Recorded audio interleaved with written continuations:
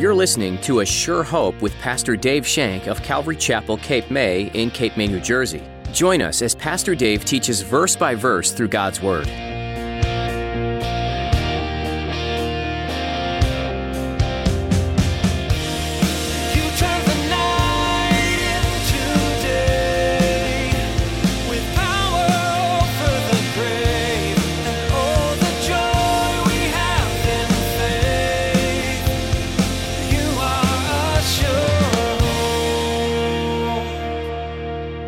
Each of us who've trusted Jesus Christ as our personal Savior, we've been appointed as ambassadors. He's given us the ability to be ambassadors. He's given to every believer a wonderful privilege and a wonderful opportunity to share the gospel of grace. We have this wonderful availability, but sometimes fear is a real obstacle in our life. Sometimes fear is a real obstacle that we can't get by. It's interesting that even the Apostle Paul experienced fear in witnessing. All Christians are called by God to go into all the world and preach the gospel. In today's message, Pastor Dave teaches you that doing that is easier said than done. When the message you preach is not received, it can be easy to give up. But remember, your job is not to make them believe, but to deliver the message. Now, here's Pastor Dave in the book of Acts chapter 17 as he begins his message. Win some, lose some.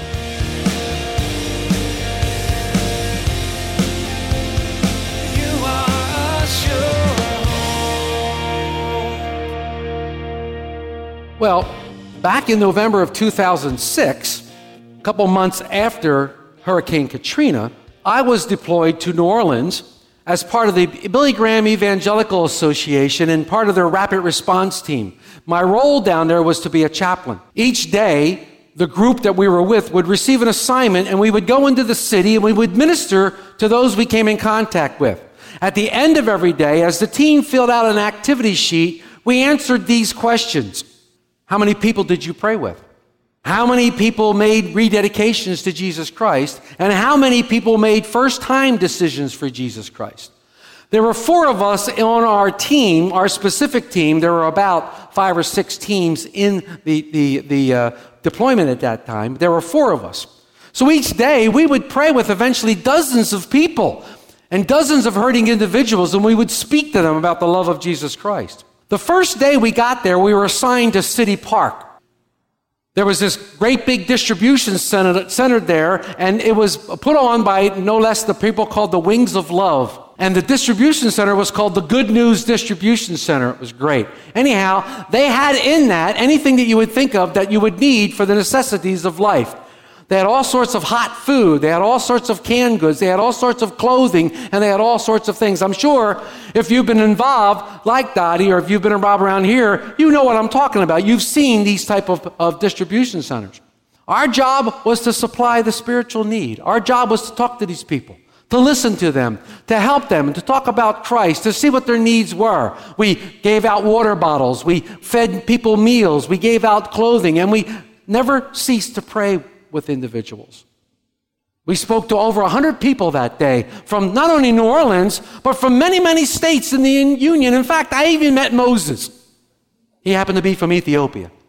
I went, whoa, Moses, I thought you were dead. Anyhow, we spoke of these people. We spoke to these people. We spoke of Jesus. At the end of our first day, we went to our debriefing session, which is when all the chaplains sit around and you talk about your day. It's a way of us to talk about what we saw, because it's horrific. And if you don't talk about it, if you don't come up and share with that, you carry that. And it can be overbearing. But at the end of the first day, we filled out our sheet and we gave it to our chaplain leader, and he was looking at our totals, our tally sheet, and he said, "You mean you prayed with over 100 people and no one accepted Christ? You mean you prayed with over 100 people and you never ever led anyone to Jesus?" I was getting a little nervous. I think, well, we did something wrong. What's going on here? Maybe we did something wrong. Maybe we don't want what we're doing. Until the guy said, "That's about normal." We looked at my side relief. I said, "Normal?" He says, "Yeah, it's quite normal." In fact, I looked at our daily sheets. I still have them. I looked at our daily sheets, and that week we prayed with almost 1,000 people. We talked with and prayed with almost 1,000 people, giving out water, giving out spiritual guidance, giving out Bibles and those kind of lives. And of that 1,000 people, one person rededicated their life to Christ, and one person accepted Christ, but we comforted a lot of people. We shared the love of Christ with a lot of people. I know we planted many, many different seeds when we shared Jesus with them. How many of you have ever heard this baseball cliche? You win some, you lose some are rained out, but you got to suit up for all of them. Sounds a little bit like life, doesn't it? Well, when we look at today's scriptures and today's verses, I'm going to apply this old cliche to these verses. In today's text, we see the results of Paul's speech to these philosophers in Athens.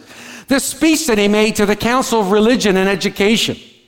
And because of Paul's meager harvest, because of the small numbers of people that have accepted Christ after his speech, many people consider this speech a failure. They consider this speech a failure, but I disagree wholeheartedly. Because I believe that if only one person hears the gospel and accepts, it's a glorious day and there's rejoicing in heaven. And we're not to be worried about numbers on our belt. Numbers of those people that we can say, look, this many people accepted the Lord. Paul came to Athens, you remember, after being chased out of Berea. In fact, he came by himself. He left Timothy and he left Silas in Berea. And Paul's spirit was provoked when he saw all the idols that were worshipped by the Athenians that lined the streetways. He reasoned with them in the synagogue, and then he went to the marketplace where he met these two competing philosophical groups.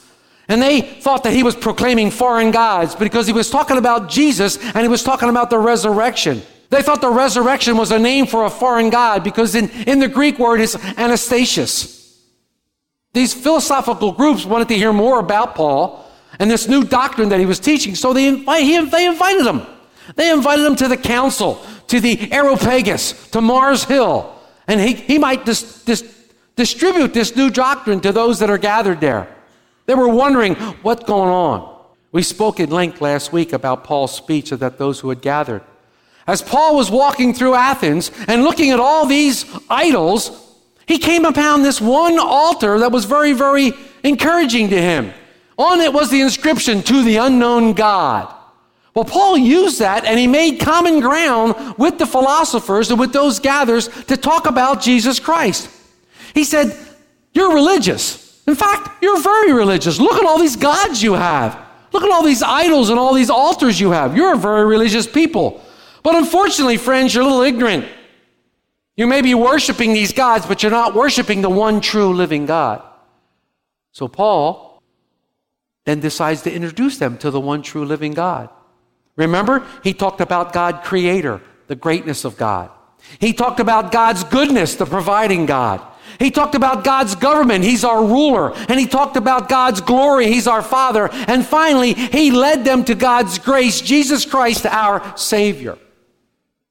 His sermon ended abruptly, though. As we read last week in Acts 30 and 31, truly these times of ignorance God overlooked, but now commands all men everywhere to repent, because he has appointed a day on which he will judge the world in righteousness by the man whom he has ordained. He has given assurance to this to all by raising him from the dead. Paul now introduces these men to Jesus Christ. He introduces them to our Savior and says to the guys, "Hey guys, you may have lacked knowledge. You may have been ignorant, and God put up with your ignorance for a while. But now it's time for repentance. Repentance has come." Remember our definition of repentance. We said repentance simply means to change your mind.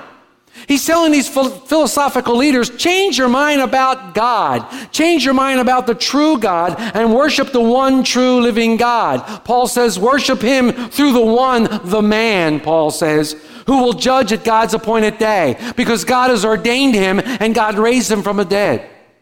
We know this man that Paul was talking about is Jesus Christ. We know that God raised him from the dead through the scriptures. We also know through the scriptures that God has appointed Jesus to be the judge.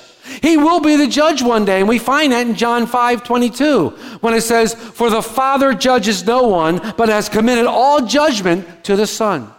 Jesus Christ is the judge and will judge. So I feel what Paul was saying here is, hey guys, I've explained to you who God is through creation. I've explained to you through his goodness and through his government and through his glory. You don't have an excuse now. I've explained to you who God was, and now has come the time for you to repent. It becomes time for you to repent because this is God's will for your life. Something happens to them when these guys speak of the resurrection. Something happens to them because they seem to cut them off. And most scholars think that this sermon was just beginning. It wasn't the end. Most scholars think that this was just the beginning, but regardless of whether it was the actual ending or not, the council heard enough, and they react in different ways. And what I want to talk about today are the 3 different ways in which they reacted to this message that Paul gives them. Look at verse 32 as we begin. And when they heard of the resurrection of the dead, some mocked, while others said, "We will hear you again on this matter." Wiersbe said this: "It was the doctrine of the resurrection that most of the members of the council could not accept. To a Greek, the body was only a prison, and sooner a person left his body, the happier he would be. Why raise a body and live in it again? And why would God bother to be a personal judgment on each man?" This kind of teaching was definitely incompatible with Greek philosophy. They believed in immortality, but they didn't believe in the resurrection. This just shows me their complete ignorance of who God is. This shows me their complete ignorance to God's word. But we look at these verses and we can see the first 2 responses to Paul's message. The first response is mocking. They mocked Paul. The Greek word for mocking is kiliouadzo. It means to jeer or to throw out your lip. They mocked him. Huh? You ever say something to someone and they go, huh? Little kids are good at that. Kids are good at throwing their lip out like, what? They make this weird face. In Webster's 1828, mocking simply means to imitate with contempt, to mimic in a state of derision, to make sport of, or to jest. They mocked him. They jested with him. Who do you think you are talking about this thing? I think it's the thought of being mocked that scares us all when we get ready to witness. You ever get ready to witness to your family? I know I'm going to witness to my family today. I'm going to witness to my friends. I'm going to witness to that coworker standing right beside me. And all of a sudden you think, oh, and you get knots in your stomach thinking, what if they mock me? What if they ridicule me? What if I lose their friendship? What if they hurt me? I want to be a witness to God, but what about all these things? And then you start thinking of the feel of failure. What if I talk about Jesus and they don't accept? Maybe I don't know what I'm supposed to say. How are they going to respond? I have a fear of not being able to answer their questions. What if they ask me questions I can't answer? Do I really want to intrude in their private lives? I'm afraid about this. Or worst of all, I'm going to say something wrong. All these add up to fears when we come to witness people. Now, come on. If you've ever witnessed, I'm sure you probably have felt these fears, maybe not in such ground stage, but you felt these fears a little bit when it comes to witnessing. Each of us who've trusted Jesus Christ as our personal Savior, we've been appointed as ambassadors. He's given us the ability to be ambassadors. He's given to every believer a wonderful privilege and a wonderful opportunity to share the gospel of grace. We have this wonderful availability, but sometimes fear is a real obstacle in our life. Sometimes fear is a real obstacle that we can't get by. It's interesting that even the Apostle Paul experienced fear in witnessing. He says to the Corinthians in 1 Corinthians 2, verse 3, I was with you in weakness, in fear, and much trembling. Every Christian who has ever witnessed has a problem with fear from one time or the other. Maybe you do. If it's any comfort, you're not alone. Look back in history and look back through your Bible. Many people who were given God's command to go tell somebody something had fear. They were all afraid to tell and bring the message of God to a dying world. But God doesn't accept fear as an excuse. Listen to what he tells Isaiah. Do not fear, nor be afraid. Have I not told you from that time and declared it? Are you my witnesses? Is there a God besides me? Indeed, there is no rock. I know not one. Isaiah 44:8. Guzik said, knowing these truths about God is only good for winning theological game quizzes or quiz games. When we really know who God is and his great wisdom and authority, it erases all our fear. Do you know who God is today? Can you trust in him and stand in his glory and stand in his grace and know that the fear is gone because he's removed it from us? We've said this before. God will never ask you to do something that he has not empowered you to do. God will never ask you to witness to a person. God will never ask you to go up to a place of disaster and minister to people if he has not given you the power to do so. When Christ gave the Great Commission, he reminded us that we go forth not in our own power, not in our own strength, but Christ's strength. And Jesus came and spoke to them, saying, all power is given to me in heaven and in earth. Go therefore and teach all nations, baptizing them in the name of the Father and of the Son and of the Holy Spirit. Jesus reminds us that he has all power. Praise the Lord. And he is always with us through the Holy Spirit. Remember last week when we spoke about Psalm 139? Where can I go from your Spirit? Where can I flee from your presence? You're everywhere. You're omnipresent, Lord. Even when we began our study in the book of Acts, we said that the whole theme of the book of Acts were the disciples witnessing Jesus Christ by the power of the Holy Spirit. That was the whole theme of the book of Acts. In fact, in Acts 1, verses 4 and 5, Jesus said to them, and being assembled together with them, he commanded them not to depart from Jerusalem, but wait for the promise of the Father, which, he said, you have heard from me. For truly John baptized you with water, but you shall be baptized with the Holy Spirit not many days from now. And then he went on to say, in the key verse of the entire book of Acts, he says in verse 8 of chapter 1, but you shall receive power when the Holy Spirit has come upon you, and you shall be my witnesses in Jerusalem, Judea, Samaria, and then ended there. I was talking to Lou and Ruth before service today. We talked about all the wonderful, wonderful treasures that we sent off to down up here by Fortescue. And we were talking about how we wanted to help the local people, how we wanted to help those in need around here, because this is our Jerusalem. Lower Township is our Jerusalem.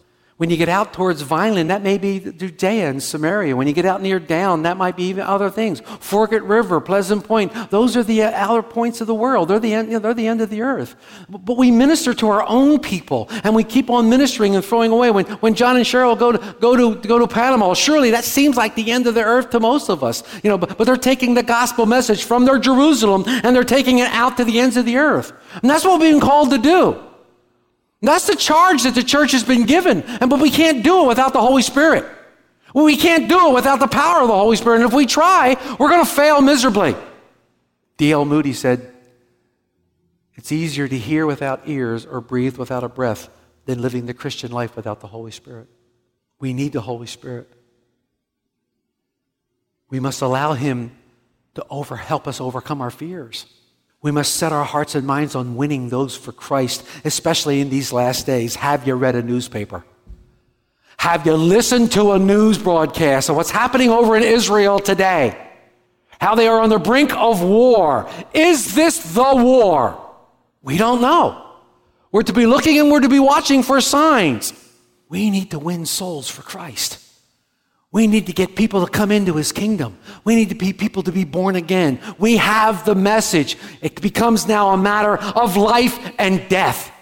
We have that. Those that mock Paul were clearly not interested in the truth, and unfortunately, you're going to receive this response when you witness of Jesus Christ. People are going to mock you. They're going to mock you. They're going to make faces at you. We have to be ready for this, but we can't let this prevent us from being the ambassadors God has called us to do or to be. Yes, some mocked Paul. And the other response is, some said, we'll hear you again on this matter. This is the second of the three responses. Have you ever witnessed to anybody or been around talking about your Christianity and somebody says to you, well, that's all fine and good for you, but that's not for me? I was reading Pastor Chuck and he said I think that one of the worst attitudes is that of complacency. A person who is really upset and yelling at you because you've witnessed to them is far closer to the Lord's and salvation than the person who says, I don't want any part of it, or has a complacent and apathetic attitude. We need to be aware of that. That complacent attitude towards Christ is one of the most difficult things to deal with. You want a person to get stirred up. You want a person to get angry at you when you preach the gospel or talk about them. You want their hearts to be angry and thinking about that. So Paul found mocking. He found complacency. The council didn't take the word of God seriously. These folks who said, we'll hear you again on that matter, they didn't want to hear him again. They just wanted to get rid of him. They just wanted to close the door in his face. We don't want to hear you again in that matter. We just want to get rid of you. Come back tomorrow. Yeah, come back another time. The Bible warns us about those who continue to put off God's call upon their lives. The Bible says, your hearts will become hardened. Your hearts will become hardened, not only for salvation, but how about some Christians who have the call of God's on their life and they keep putting it off? They keep putting it off for another time. They keep wandering around. God, what do you want me to do? What do you want me to do? What do you want me to do? Instead of sitting before God, listening and waiting for Him to show them what He wants them to do, they can't figure out what they want to do. What do you want me to do, Lord? What do you want me to do? And what happens is they become hardened to God's voice. They become hardened to the things that God has chosen to do. Dottie said she just said, the Lord showed me I should go, and she went. If we sit there and continually pray about it, and pray about it, and pray about it, and pray about it, and pray about it, and pray about it, and pray about it, years go by and we're still praying about it. God gives you a call. He's going to empower you to send you and to get you going. The writer of Hebrews clearly says in Hebrews 4:7 when he quotes Psalm 95, today if you hear His voice, don't harden your hearts. Don't harden your hearts. Enter into the rest given to us by the Lord through Jesus Christ. Don't procrastinate. And that's what the council was doing. Some of the council was procrastinating. They're putting off a decision for Christ, and that is a dangerous place to be. Look what happens next. The very next verse, very small words. So Paul departed from among them. He didn't argue with them. He just left. Listen to what R. Kent Hughes says. When men were angry with Paul, he argued back with them. When he was persecuted, he would be returned to the place of persecution. But for intellectual flippancy and moral dishonesty, he had no stomach. These men rejected the message, and they mocked the messenger. These men were apathetic towards the gospel. They were proud. They were sophisticated. They thought themselves to be very wise and intelligent. They didn't take to heart the humbling message that the gospel brings because of their pride, because of their wisdom and their knowledge, supposedly. What did Paul call them? Ignorant. Without knowledge. They had no knowledge of God.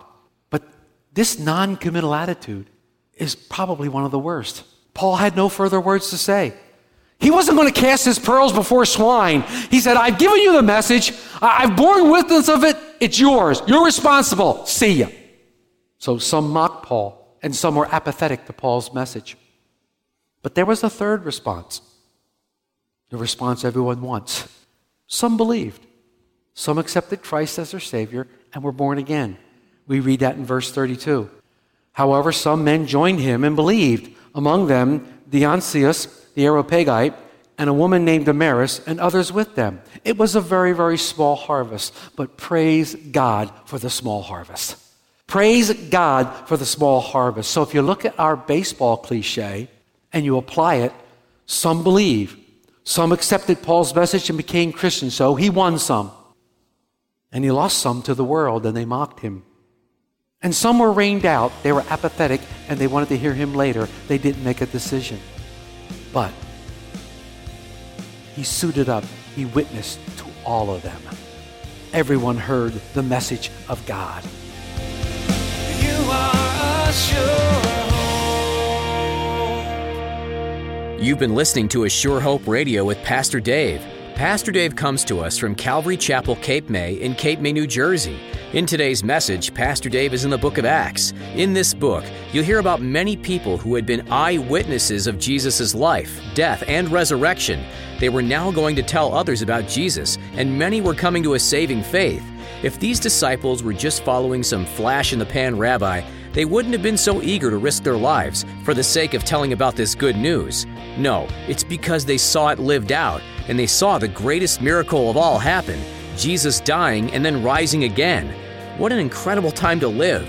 So when you're facing opposition and persecution for following Jesus, remember that these disciples did too, and they were willing to face the ramifications for such faith. If you're wrestling with what this means to have a saving faith, we'd love to seek God in prayer with and for you. You can email us your requests at info@capewatchradio.com. If you'd rather call, we can chat with you on the phone too. Our number is 609-884-5821. That phone number once more is 609-884-5821. Anything else you'd like to know about can be found on our website, ASureHopeRadio.com. We've come to the end of our time together for today, but we'll be back next time as Pastor Dave shares some more great things from the Bible here on A Sure Hope. You've rescued